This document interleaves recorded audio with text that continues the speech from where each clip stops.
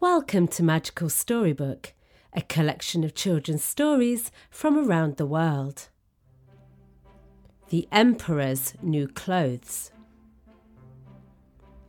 Many years ago, there was an emperor who was so madly fond of elegant new clothes that he spent practically all his money trying to look well dressed. He didn't take much interest in his soldiers, nor did he bother much about driving into the forest or going to the theatre, unless of course it was to show off his smart new clothes. For every hour of the day he had a different suit, and if at any time you were to ask where he was, you would surely get the reply, "The Emperor is in his dressing room," and not, as you might expect, "The Emperor is holding a meeting of his councillors." In the great city where he lived, life was always gay and lively, and the streets were crowded with visitors coming and going. One day, 2 swindlers arrived in the city and told everyone who was willing to listen that they were weavers who could make the most beautiful cloth imaginable, with the most elaborate patterns, and in the richest colours. And they also claimed that the material which they put into the clothes had the most remarkable quality. It was invisible to anyone who was stupid or unfit to hold his job. "These would indeed be fine clothes," thought the emperor. "If I were wearing them, I should be able to find out which men in my kingdom were unfit for the posts they held, and I could distinguish the fools from the wise. I must have some clothes woven from this material without delay." And he gave the 2 swindlers a large sum of money in advance so that they might begin work immediately. They set up 2 looms and pretended to be weaving, but in reality there was nothing at all on their looms. Then they demanded to be given the finest silk and the costliest gold thread, which they proceeded to put into their own pockets and worked at the empty looms late into the night. "I should really like to know how they're getting on with the cloth," thought the emperor after a couple of days. But the idea that anyone who was stupid or unfit to hold his job would not be able to see it made him feel rather uncomfortable. And though he was confident that there was nothing to fear as far as he was concerned, he still decided that it might be better if he sent somebody else along first. All the people in the city knew what wonderful powers the material possessed, and everybody was eager to find out how clever or how stupid his neighbour turned out to be. "I will send my honest old Minister of State to the weavers," thought the emperor. "He is the best person I know to judge how the stuff looks. He's got good sense, and no man is more fit for his post than he is." So the worthy old minister went along to the hall where the 2 knaves were sitting and working, or rather pretending to work. "Heaven preserve us," thought the old man with a start, opening his eyes very wide. "I can't see anything at all." But he didn't say a word about it. The 2 cheats begged him to be good enough to come closer and asked him whether he did not think that the design was the most pleasing and the colours the most beautiful. They pointed to the empty looms, and the poor man stared and stared, but he couldn't see anything, nothing at all, for there was nothing there to see. "Am I really so stupid? Is it possible that I'm not fit for my job? No, it would never do for anybody to find out that I couldn't see the cloth." "Well, sir, will you not say whether the material pleases you?" asked one of the weavers. "Oh, it's most attractive, most charming," answered the old minister, peering through his spectacles. "What a magnificent pattern! Oh, and what pleasing colours! Yes, I shall certainly tell the emperor that I'm most pleased with it." "Well, that is very gratifying," said the 2 swindlers, and then they gave the names to the shades of the colours they had used and described the rare pattern. The old minister listened most attentively, for he wanted to repeat it all when he got back to the emperor, which is what he did. And now the two knaves asked for more money and yet more silk and gold thread, which they said they needed for their weaving. They stuffed it all into their own pockets. Then, as before, they went on working at their empty looms.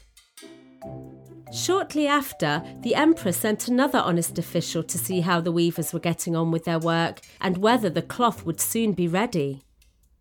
Exactly the same happened with him as with the old minister. He just stood and stared, but as there wasn't anything on the bare loom, he couldn't see anything. "It really is a most beautiful piece of cloth, is it not?" asked the swindlers, pointing out the intricate patterns and asking him to admire the exquisite colours that weren't there. "Stupid I most certainly am not," thought the man. "Perhaps I'm not fit for my job. Anyway, I must not let it be known." And so he praised the material and declared his satisfaction with the rich colours and wonderful patterns. To the emperor he said, "Yes, the weavers are doing a remarkable job. The cloth is exquisite." All the people in the city were talking of the magnificent cloth, and at last the emperor decided that he must go and see for himself while the material was still on the loom. Accompanied by a number of specially selected officials, he went along to the two cunning knaves who were weaving away for all they were worth without thread or fibre. "Is the work not truly magnificent?" asked the two officials who had already been there. "Just examine the pattern, Your Majesty, and the exquisite colours."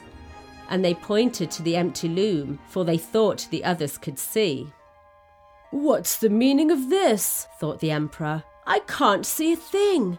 This is quite frightening. Am I stupid? Am I not fit to be emperor? This is the greatest disaster that could happen to me." But aloud he said, "The cloth is most beautiful. It has our highest approval." And he kept nodding his head with satisfaction and gazing appreciatively at the empty loom. He could not admit that he saw nothing. All the officials who were with him looked and looked, but saw nothing any more than the rest. But, they said, "How beautiful it is! Splendid! Magnificent! Exquisite!" And they advised him to have clothes made from this magnificent material and to wear them for the first time at the great procession which was soon to take place. The emperor presented each of the swindlers with the cross of the Order of Chivalry to wear in his buttonhole and the title of Knight of the Loom. The whole night long before the morning of the procession, the rascals sat up and worked, or rather pretended to, burning more than 16 candles so that people could see that they were hard at work to complete the emperor's new clothes. They made cuts in the air with huge scissors. They sewed with needles that had no thread. And finally they said, "Look, the emperor's clothes are now ready."